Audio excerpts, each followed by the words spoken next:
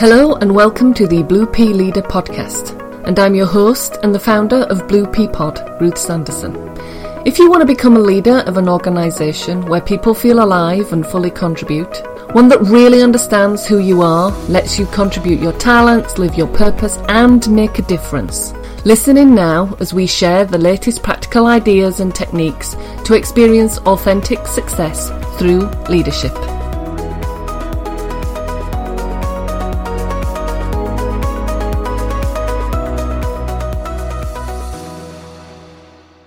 Hello and welcome to the Blue Pea Leader podcast, and I'm your host, Ruth Sanderson.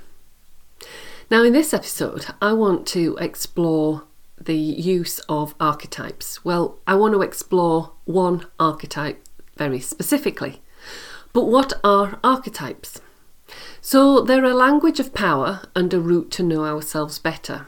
So why do we do what we do, respond how we do, what makes us attracted or repelled by someone or thing?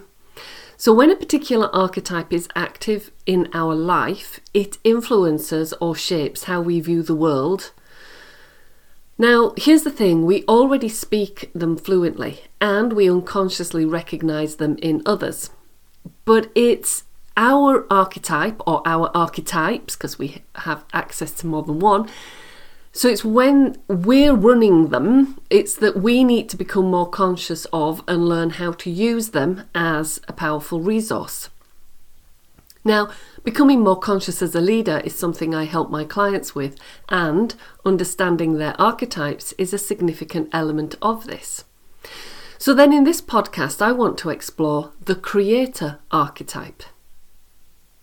So the goal or purpose of the creator archetype is the creation of something new.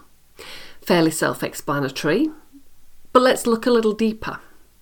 The gifts of this archetype, or the resources that are available, include creativity, vision, imagination, following your vocation and identity. So authenticity. So this archetype should be at its most obvious when we're brainstorming, problem solving, setting the vision for our business. And it should be allowed expression so that we can create our desired reality. However, all too often it's stamped down, or worse, stamped out, by the processes and conditioning of life. So children are very creative.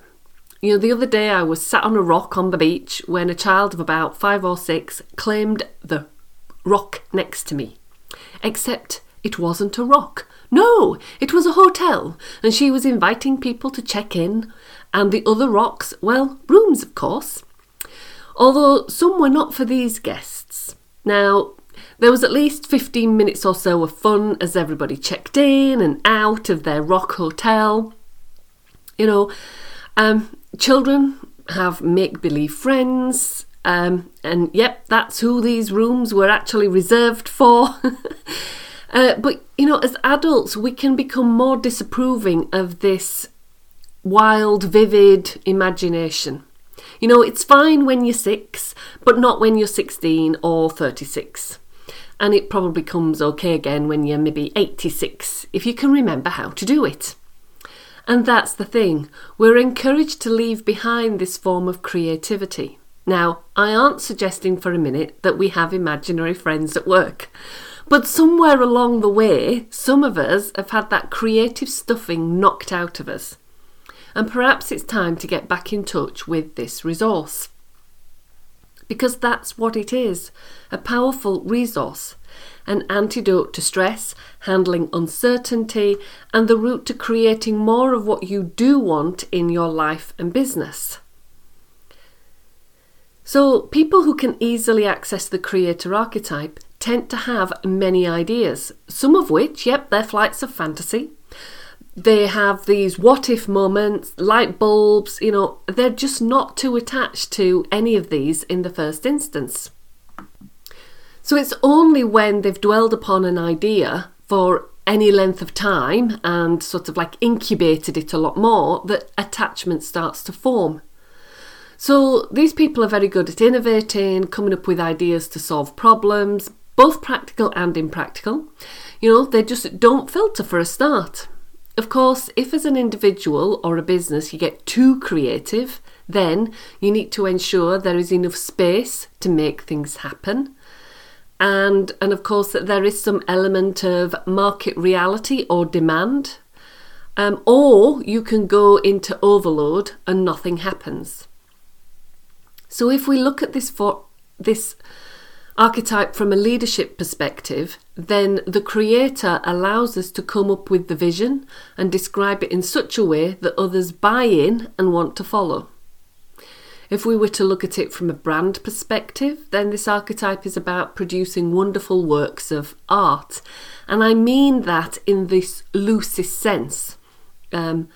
And when I mean in the loosest sense, I mean art in the loosest sense. So a good example would be Apple. Now, of course, if you draw upon the creator a lot, then you may find yourself shying away from boring or routine work and people who lack imagination. On the other hand, people may perceive you as eccentric or just plain weird. Now, the creator is also about vocation and identity, which means that if you're working with people who see their work as just that, work, you may clash or just want more for them than they think is possible. Again, our conditioning can mean that we see having a vocation as a luxury, or worse still, aspirational and totally unrealistic. Plus, if you meet somebody who appears to be playing at roles, then you're likely to kick off at their inauthenticity if the creator archetype in you is high or highly active. You see, a pure creator attitude would be, I have a dream, and now I'm off to make it happen. So what about working with your creator archetype? Well, if you're high creator, then you should watch for the tendency to have too many ideas, not all of which are market relevant, and not be able to act on any of them. You should also watch that you're not a workaholic with just one more thing to do before you go home. If you're low in creator at the moment, then give yourself permission to have the odd daydream or flight of fantasy. Listen to your intuition and follow it a little longer.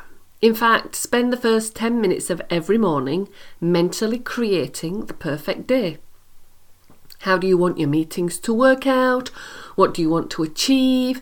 How do you want to feel? In the beginning, you may begin to notice that it's difficult, and as you practice, it gets easier and easier to allow yourself to have this level of creativity or your imagination to run riot. But you also might begin to notice how more of what you dream about, let your imagination come up with, starts to become reality.